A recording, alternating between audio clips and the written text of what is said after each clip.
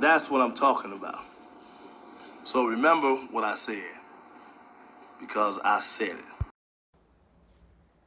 T-Mo, what it do?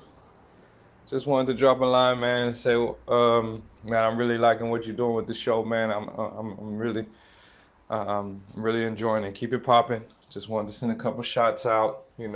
Keep the show going, keep it jumping. You know what I'm saying? Darius Outlaw. This is Janina, friends with Tony Moore for the past over 30 years. And I just want to give you a shout out, Tony. I love your show. I just started listening. I'm proud of you. Way to go. Keep up the great work. This is CJ from Waynesburg, Virginia. Love the show, Tony.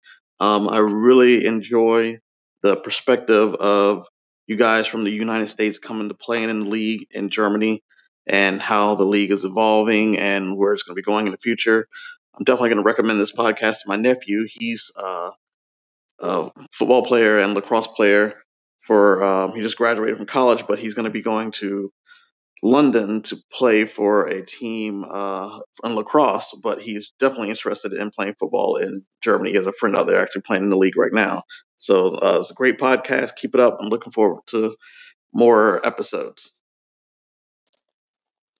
Yo, this is Garen Holly here in Kansas City, Missouri. Check out the More of a Kind podcast. Enjoy. Hi, my name is Kim Lawson, and I'm tuning in from Atlanta, Georgia. And what I like most about this podcast is that it allows me to connect with people from my hometown of Cleveland, Ohio, even across the waters over in Germany. And so I thank you, Antonio, for this podcast, and you keep up the great work.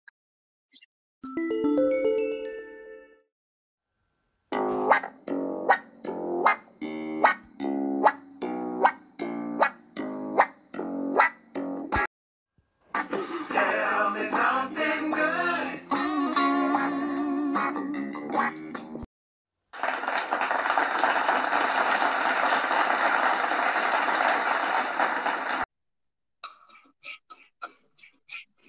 Welcome to another show of More of a Kind.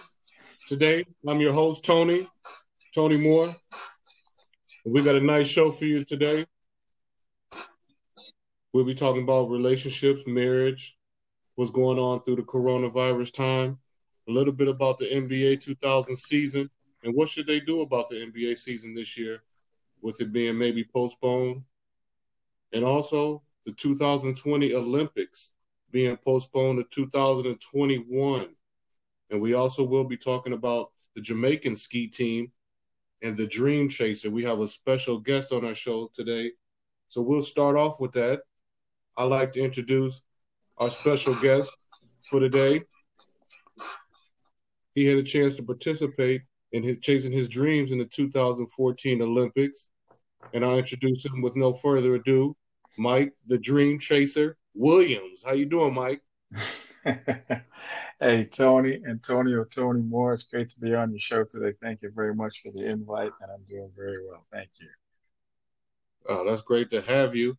Like I was telling the people, they don't know much about you. I'll give you a chance you can tell a little bit about yourself. But Michael, he's a Jamaican native and then grew up in Toronto and then made his way over here to Europe.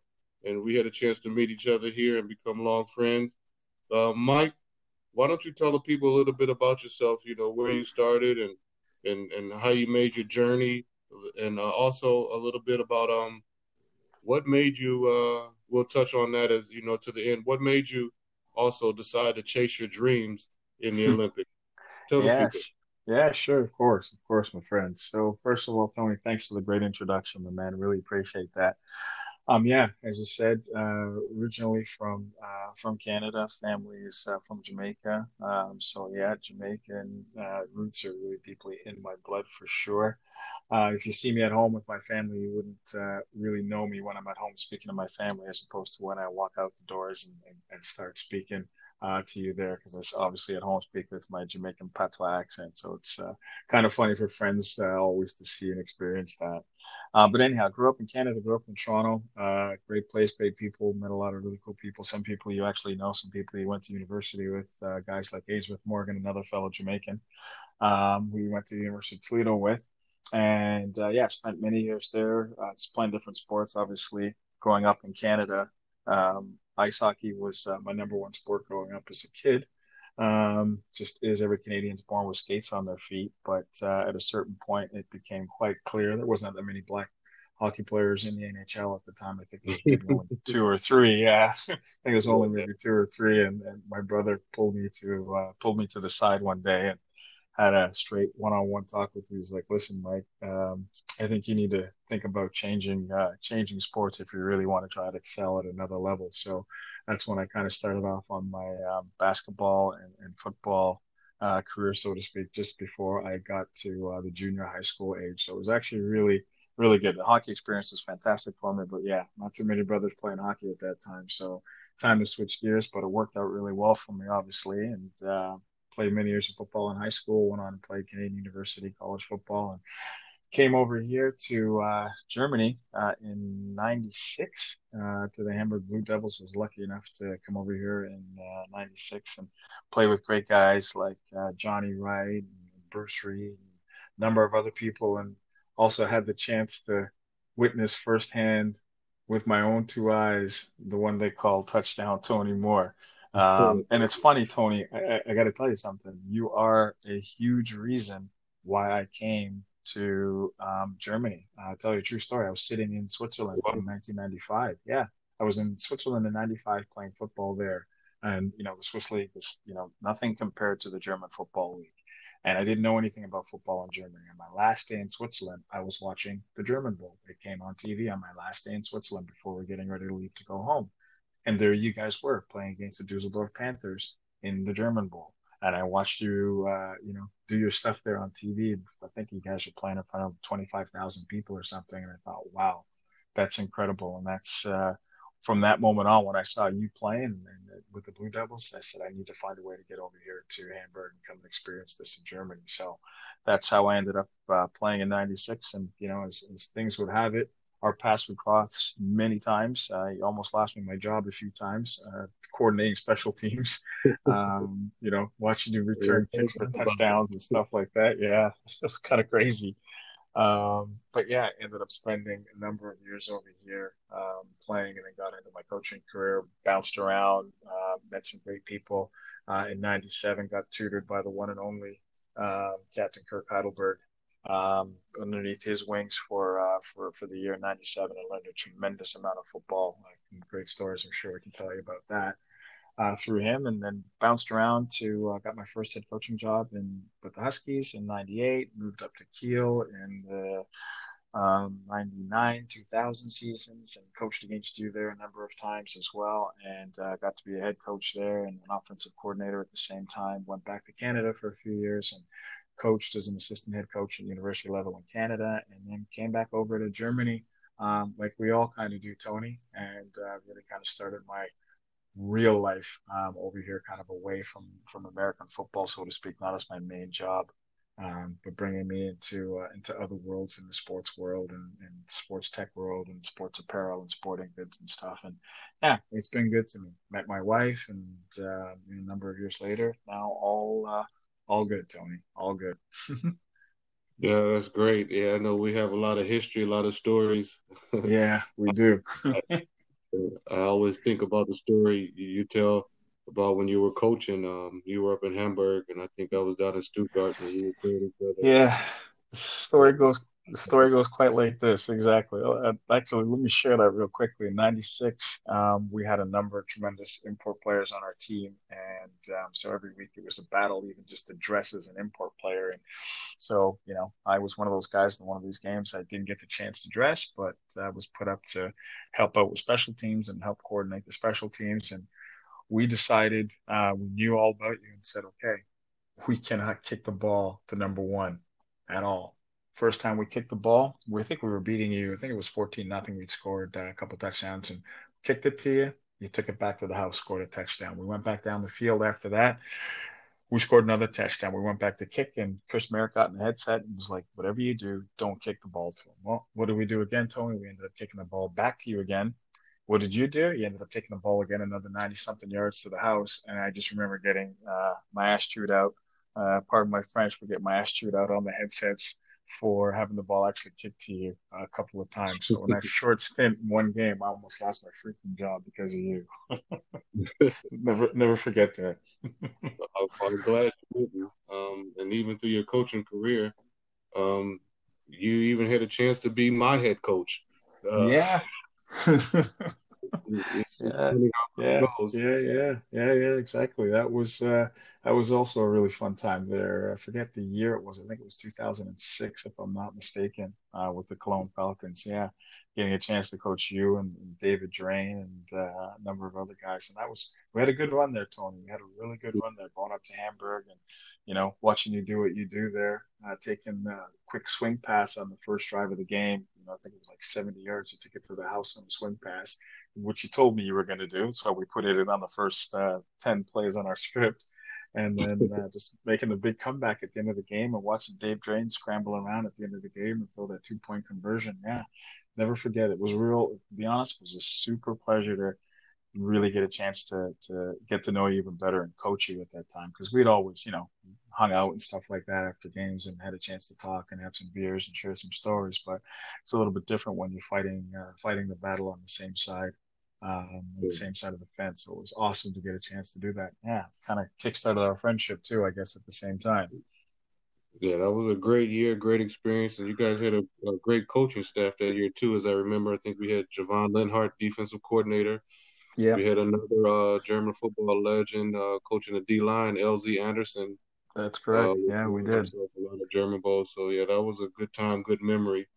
Big And time. then what exactly made you get into skiing, or and that where did that come about? Good question, man. I think something must have gone wrong in my brain the day I actually turned to my wife and said, "This is what I want to do." But as you already know, as everyone knows, if you don't live under a rock, there is that story that Disney made called Cool Runnings about our Jamaican bobsled team from the Winter Olympics in Calgary. And that's really what inspired me to do what I did. I think the Winter Olympics were in '88, if I'm not mistaken, in Calgary. And that's what inspired me to do what I did. I honestly, true story, Tony. I watched them on TV. I sat there with my grandmother. We watched them on TV together, and I thought it was the coolest thing in the world what they did for Jamaica. I looked at my grandma, saw how proud she was of what they did, as crazy as it was. And at that moment, a little voice inside my head said, "Yeah, one day I wanna compete in the Winter Olympics." I wasn't fast enough to do anything in the Summer Olympics, so forget that. But I said, "Yeah, I want to compete in the Winter Olympics." It was just kind of a thing that just kind of stuck in the back of my head and buried it way, way back. But then if you fast forward to 2010, the Winter Olympics were again in Canada, this time in Vancouver, and I saw two things happen. We had a skier by the name of Errol Kerr who skied for Canada in the ski cross events. So picture like the BMX bikes racing down a hill, same thing but only on skis. And he did Well, that. He was an American. Yeah, he was an American. Grew up in the States, but he skied for Canada. He skied for Jamaica. His dad was of Jamaican descent, and he got his passport through that and skied for Jamaica. And I saw that, I was like, holy crap, we actually have a ski federation. We got a ski team. But then I saw another guy by the name of, his nickname was the Snow Leopard, and he skied at the time for Ghana. And I thought that was the coolest thing as well. I was like, wait a minute, if this guy could make it, I can make it. I turned to my wife, who was my girlfriend at the time, Anna, and I said, you know what? This is what I want to do. I actually want to go and try to compete in the 2014 Olympics. And that was it. that's I guess when you started to chase your dreams, that's Yeah. I mean, that's a great message to people, in general. Basically just putting your mind to something Yeah. and then going through with it. How was that Exactly, Tony. experience for you, and what did you have to go through to prepare yourself, for Well, yeah, it was really, that's a great question, Tony. It was really really crazy, to be honest with you. I turned to Anna and I said, "This is what I want to do." She's like, "What?" I'm like, I want to actually compete in the 2014 Winter Olympics in skiing. I saw the two things. I saw a Jamaican skier and I saw a guy from Ghana who learned how to ski perhaps 6 years before that, and he made it. And I said, if he can do it, I can do it. So we lived in Frankfurt at the time, and I drove to Bochum, just outside of the Cologne area there. I went to an indoor ski hall looking for anyone who could help me. I honestly didn't know what the heck to do or where to start, and wasn't going to drive to Austria or anything like that at the time. So I went to an indoor ski hall and met a person who became my ski coach, Andre Hurlbrink, and told him what I wanted to do. He thought I was crazy, but he actually took me, Tony. The man took me out. He was a young guy at the time. I think he was maybe like 25 or something.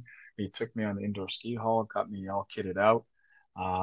We went up and down a bunch of times. The ski hall's maybe like 250 meters, 300 meters long or something, 400 at the max. And he turned to me after we were done, after about an hour, it's like, you can't ski at all. Like, you're horrible. But I love Wow. your story, and I think it's really cool. And yeah, I'd love to help you. And yeah, it just kind of snowballed from there. It really snowballed from that point. And before then, you had no skiing experience. No, none, zero. Even though I grew up in Canada, where I grew up in Canada, in Toronto and Ontario, there are not very many ski hills at the time, and just, wasn't something that was afforded to me at that age anyhow, or growing up just in a single parent family and stuff like that. It's a little more expensive, and just didn't do it. Wasn't never of any interest to me at all. So really, literally, the first time I'd skied was going on this indoor ski hall. There had never been on a mountain before or anything like that. So when we fast forwarded to all the things that we did, which we might get into on this conversation, to see where I started from to where I ended up, I just have to shake my head and just thank God I didn't actually kill myself trying to do this whole thing. And you know what I think is so remarkable about this? The people don't know. I believe you were at the age of 42 then when you started this chasing Yeah. your dream. Yep. Yeah, I was 43 to be exact at the time. No, you're right, 42. 42 when I started at the time. So I was old man in skiing terms, definitely for sure. An old man doing that. But I honestly, once I got the idea in my head that I wanted to do it, and I don't want to call it a green light, but let's just call it cherry green light from Anna to go ahead and do this, I decided that I was going to go ahead and do this. So I didn't really care what came in my way. I knew I was going to be ridiculed and, laughed at or whatever the case was. But I just figured, oh, what the hell? Give it a shot. What's the worst that can happen? And how things actually turned out, catching a few breaks here and there. Tony, it was, as I said, we'll probably get into it on this conversation. I'll let you ask the question, but it was an unbelievable experience, even at that age, even starting at that age and being way out of shape. I mean, I could just imagine. And it cost a pretty good penny to, just to do skiing itself. That's a very expensive hobby. Yeah. But then you're trying to take it to another level, the Olympics. Yeah. How did you go about getting your things paid for, doing things like that, as far as sponsoring? Because somebody that does something like that, they have to ski constantly travel, and of course, being somewhere there where there is snow. How Hmm. did you achieve that? You're absolutely right. So, try to keep this as short as possible, but to kind of run it through, once I met Andre, he actually sent me down to Austria to go meet up with one of his good friends who was a junior national ski coach in Austria. He said, go down with him and go and ski with him for one day. And that was the first day I'd actually been, in the mountains. So we went and we did that. And again, same thing. He's like, you can't ski at all. Like, you're horrible, but I can see you've got some athletic potential and I'm willing to work with you. And these guys were very well connected in the ski world. And we sat down, we put together a full plan because the goal was exactly as you said, was to make it to 2014 to Sochi, to the Olympics in Russia. And so we sat down, made up a full plan. And part of that plan, obviously, was we needed to get sponsorship. Well, they were very well connected. And knowing that, you've got this really cool story, hopefully, to tell, and just kind of always making this connection to Cool Runnings, we got very lucky. We had a lot of doors open to us very quickly from Intersport, from Focal, from Tina, all these top either ski brands or sporting stores that either gave us skis and ski apparel and the whole bit for free, or in the case of Intersport, gave us training gear that we could use off the piste.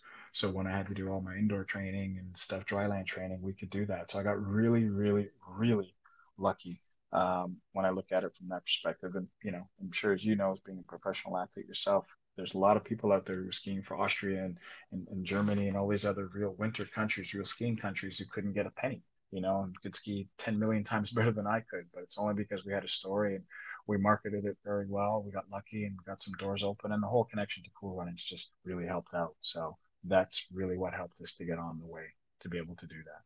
Well, and I mean, I know you were very determined to chase your dream, and it was very remarkable. A lot of people don't know what you had to go through in the process of doing this for all your qualifications. As I recall, you also injured your knee during that time as well. Yes, I did.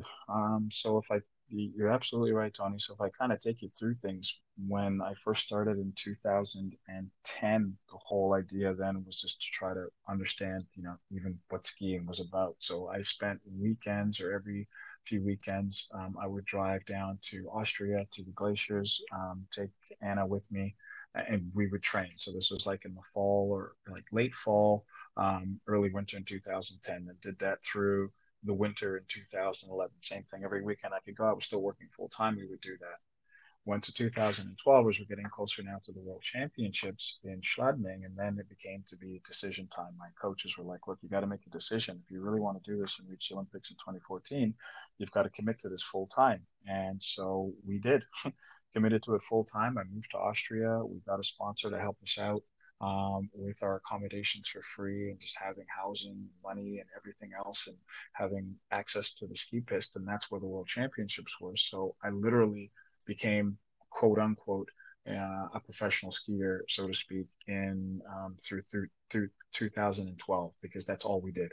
We just woke up every day. We went skiing, trained, did our off dryland training afterwards, went to the gym, did all the balance drills, everything, all that kind of stuff we did. They said, if you're going to do this, you're going to do this properly. So we did that, and we were training all the way up until the World Championships in 2013 in Schladming in Austria.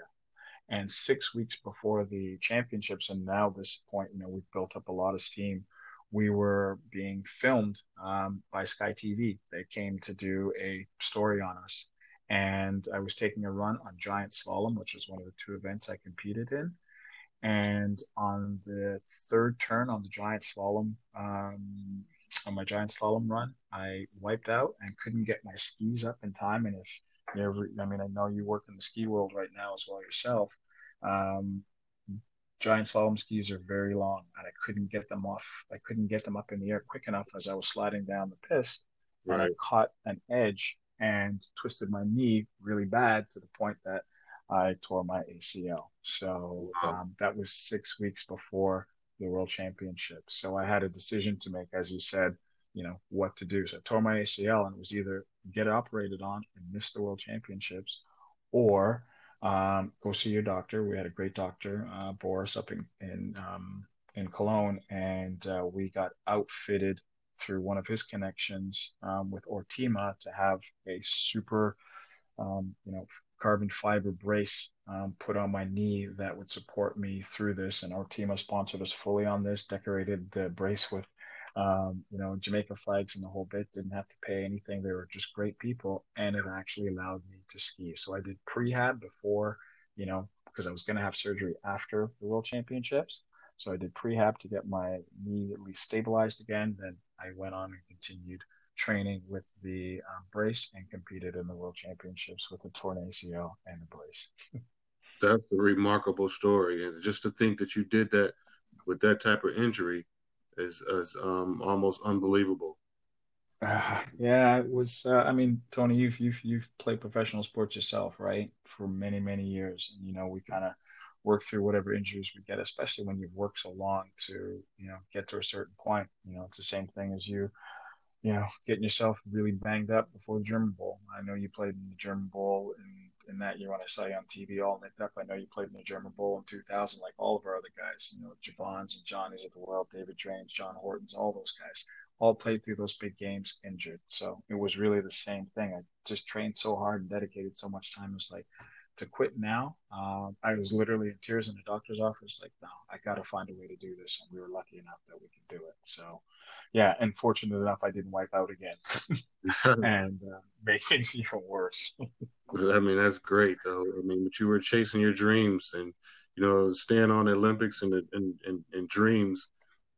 A lot of times we think about the basketball team, the dream team. Can you Mm-hmm. remember when that was developed back in, I think, Yeah, 1996? They started to make the NBA best to take to the Olympics. We had back then David Robinson, Karl Malone, Mike yeah, Jordan, yeah, Penny Hardaway, yeah, John yeah, Stockton, yeah, Akeem Olajuwon, Shaq. yeah, Um, yeah, can you remember yourself back then watching, yeah. that? And was that also some type of motivation for you to say, maybe one day I can be in the Olympics? Yeah, yeah, of course. I mean, at the end of the day, and this is my honest opinion on this, I think competing in the Super Bowl or competing in the World Series or NBA Championship or anything, I think it would be absolutely amazing. But when I look at the dedication and sacrifice that these amateur athletes make to get to the Olympics, it's once every 4 years, whether it's summer or winter, it's really special to make it there. All eyes of the world are watching this event for this 2 week period. I just think it's cool. So yeah, definitely watching those guys in '96 just kind of made you think again as you see the opening ceremonies and all that, and the countries walking out, Tony, with their flags. I just kept picturing in my head, yeah, I can imagine you just being in a Winter Olympics, single guy maybe walking out with the bobsled team, with the flag going through the opening ceremonies. How cool would that be? So yeah, I got to experience it at the World Championships, which was amazing, and seeing the flag up in the stadium for the World Championships when I competed in 2013 was awesome. So yeah, And I know that's a definitely great feeling. an experience. I know it's a Yeah. great feeling. It's something you'll have to share with your boys and family and friends for the rest of your life. That's a big accomplishment. I really have to give you a big up for that. Thanks, my man. Yeah. Thanks, much appreciated. Yeah, much appreciated. Well, honestly, too, you think about it, right?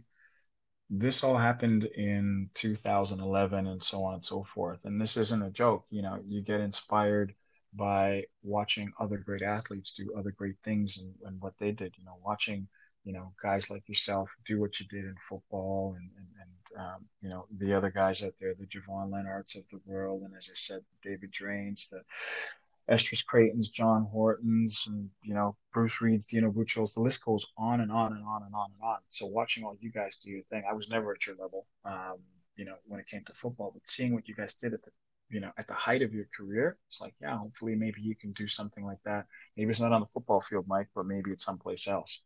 So you get inspired in the friendships that you make with people and kind of pushing you along the way. Because when I told you about it, you were like, hey, man, I think it's great. Go for it. I got support from all of my ex guys that I played ball with or coached with and stuff like that. So it was great to get that support from you guys at the same time. So never would have made it through without that support from you guys at the same time. And that's the truth, bro. I Straight mean, up. you definitely achieved that.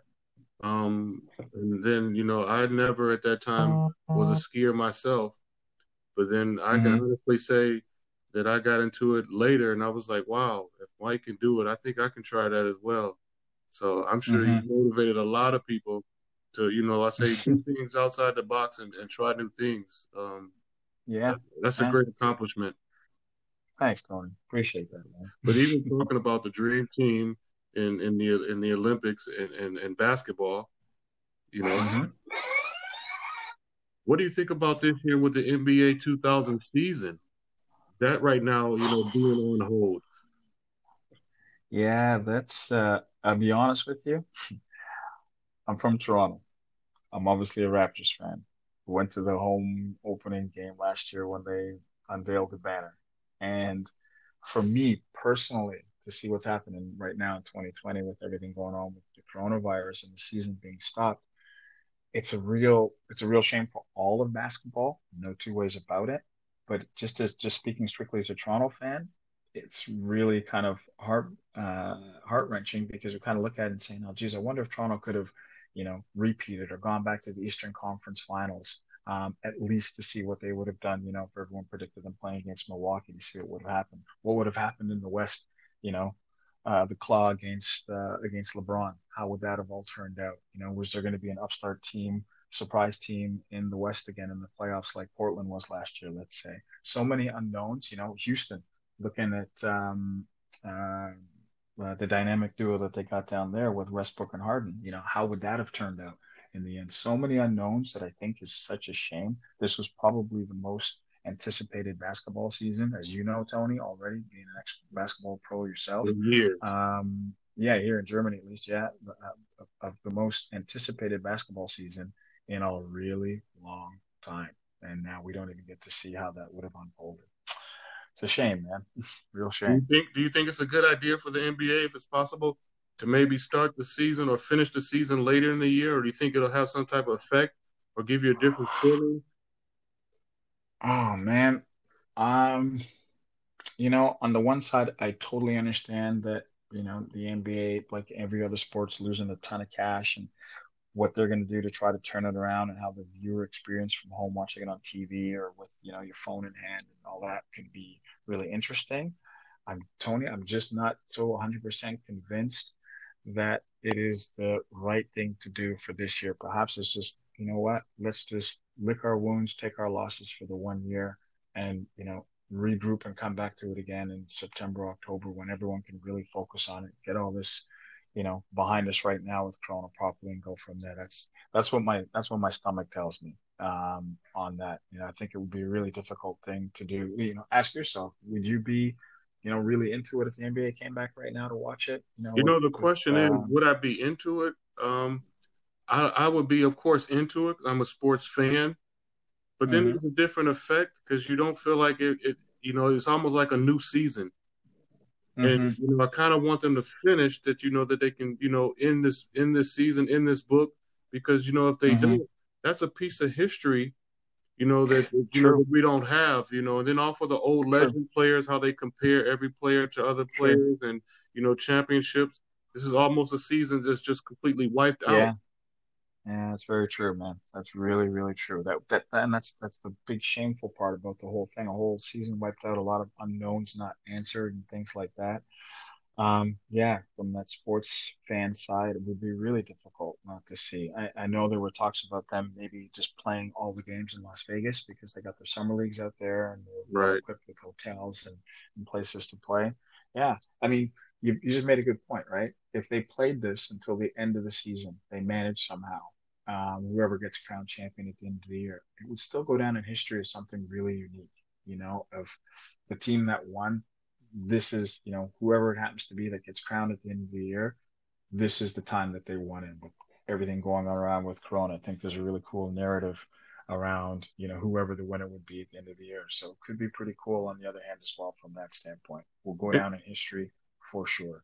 And you'll still always have your people, or your fans, whose team didn't win, then would always say, well, our team would have won if we continued to play. If we lost because of this break.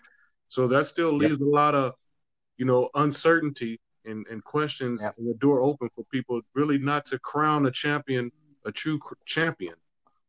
Yeah, exactly, man. Exactly. And there's only so many virtual games you can watch on the internet of who would have won. So you're exactly right. It's just going to open up leave a lot on there for debate at the end of the day if they don't crown a champion. But let me ask you, flip the script a little bit here on you. If they played it to the end of the season, managed some way, somehow, in a condensed last part of the season, crowned a champion, how much do you think that would open up debate to saying, that people would be out there discussing the fact, well, it's not really a true championship because, whatever, X, Y, and Z, because we didn't get to play the full season and so on and so forth. How do you think that would affect everything? Well, I mean, you're going to have the discussion both ways.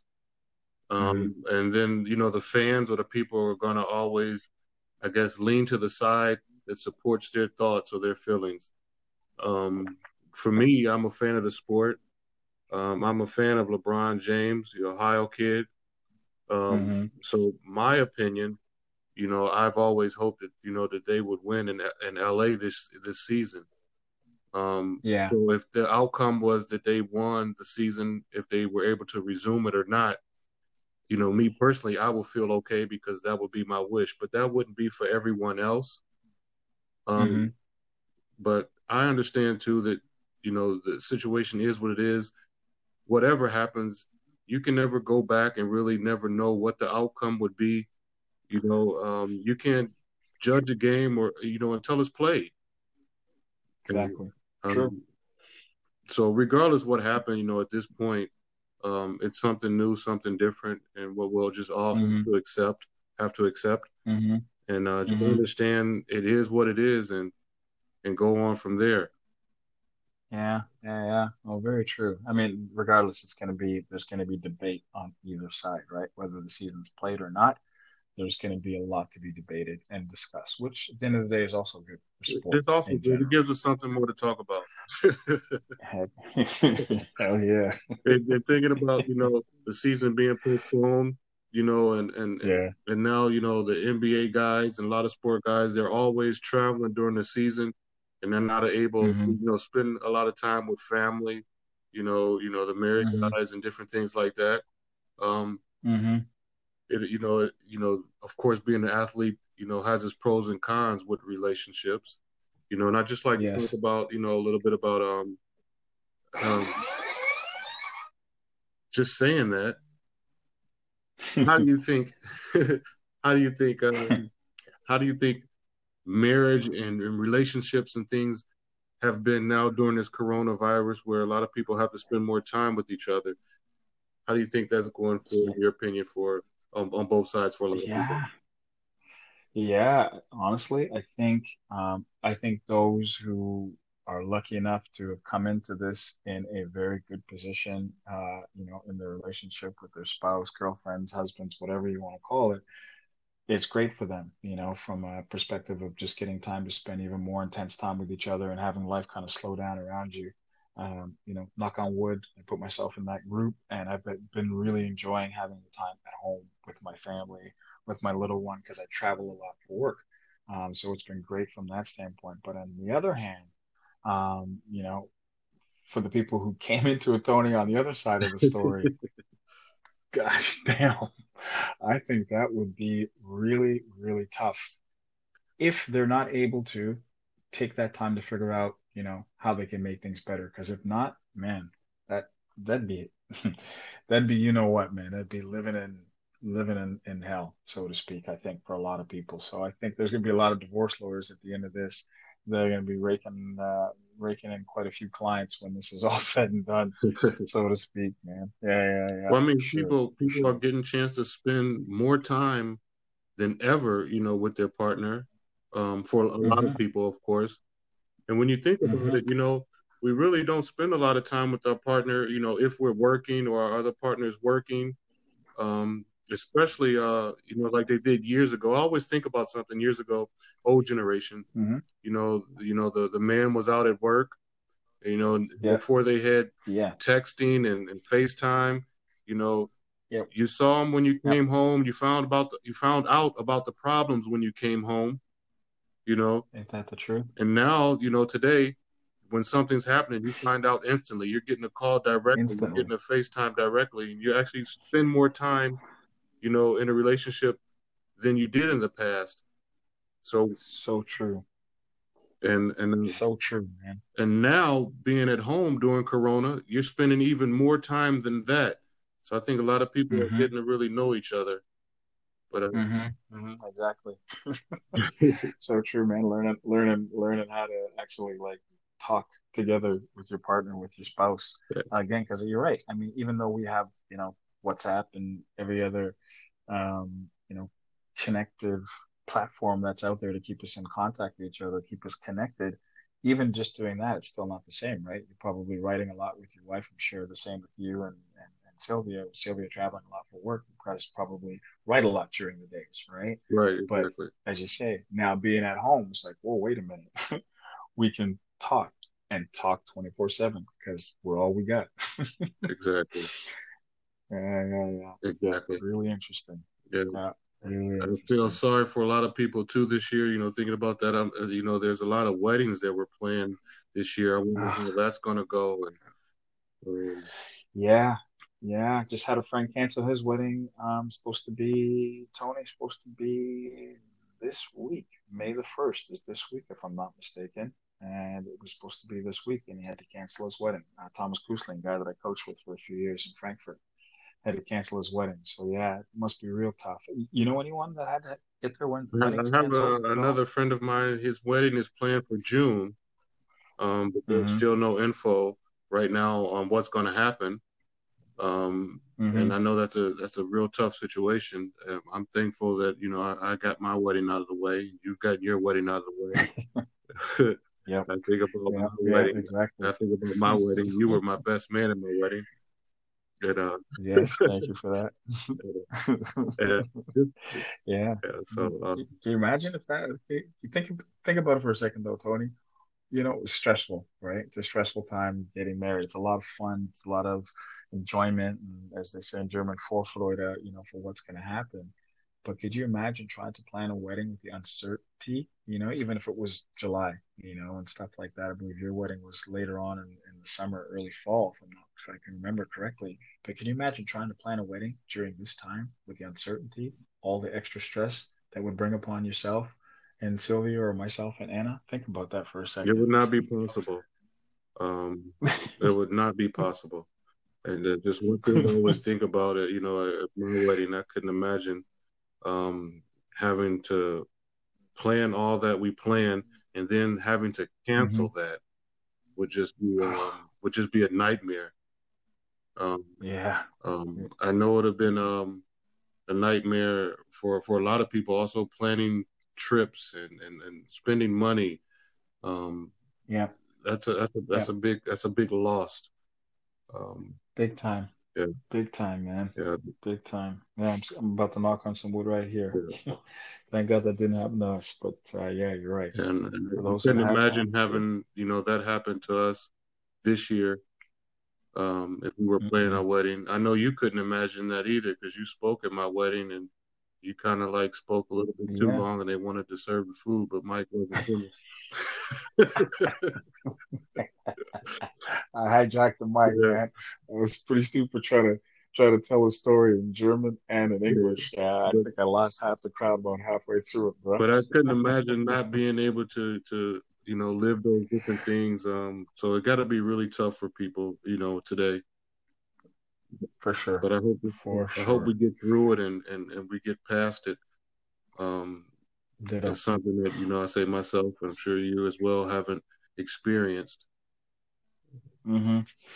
Absolutely right, man. Just looking. Thank God the weather's actually played alongside at this time. I know here in Hanau the weather's been great. I mean, probably all across Germany these last few weeks. So thank goodness the normal spring would have probably drove us to our graves really early, jumping outside of a window if it was raining and dark all the time during this quarantine time. So yeah, thank goodness. But I believe if everybody just takes a page out of your book and continue to think positive, believing in yourself, chasing your dreams, we'll all make it through this. Yeah, thanks, man. Yeah. But I really enjoy you coming on the show today and sharing your story and speaking with us. Is there any last words that what you would like to say? To anyone? Yeah, man. Really, the last words I want to say is really to yourself and to Curtis Cooper right now, and really to you, Tony. I know you've been talking about doing this, getting a podcast up and running for the last little bit, and to actually see you up and doing this, and the response you're getting from people, and just how it's coming along, and you're following your own dream, doing the same thing. This is what I'm talking about. Birds of a feather flock together, right? You influenced a lot of people, and you're following your own dream and doing something. Hats off to you, man, for doing this and taking the initiative during this time to actually say, I'm going to make use of my time and getting on with the More of a Kind show from Antonio Tony Moore, man. Just wish you all the success. I think it's awesome what you're doing. Honestly, I think it's awesome what you're doing. Thanks a lot. I know we've been talking about that, this for years, and we'll eventually soon have our own little TV show. At one point, we can maybe just throw the name out there, The Bridge. The Bridge. But yeah, I mean, like I said, you influenced myself, and I'm sure a lot of other people. Just basically, put your mind to it and do it. And thanks, brother. Thank you for that as well. Thanks, brother. Appreciate that. Good. Really, thank you for taking the time. And No problem. Thanks for if having me. anyone have any questions or comments or response to the show or More of a Kind in general, you can always write me on Facebook at Antonio Tony Moore or on Instagram, Antonio_Tony_Moore. And I will definitely respond to your questions or comments or any topic ideas that you have. Mike, Tony? thank you for coming. Until next time, More of a Kind. Have a good one.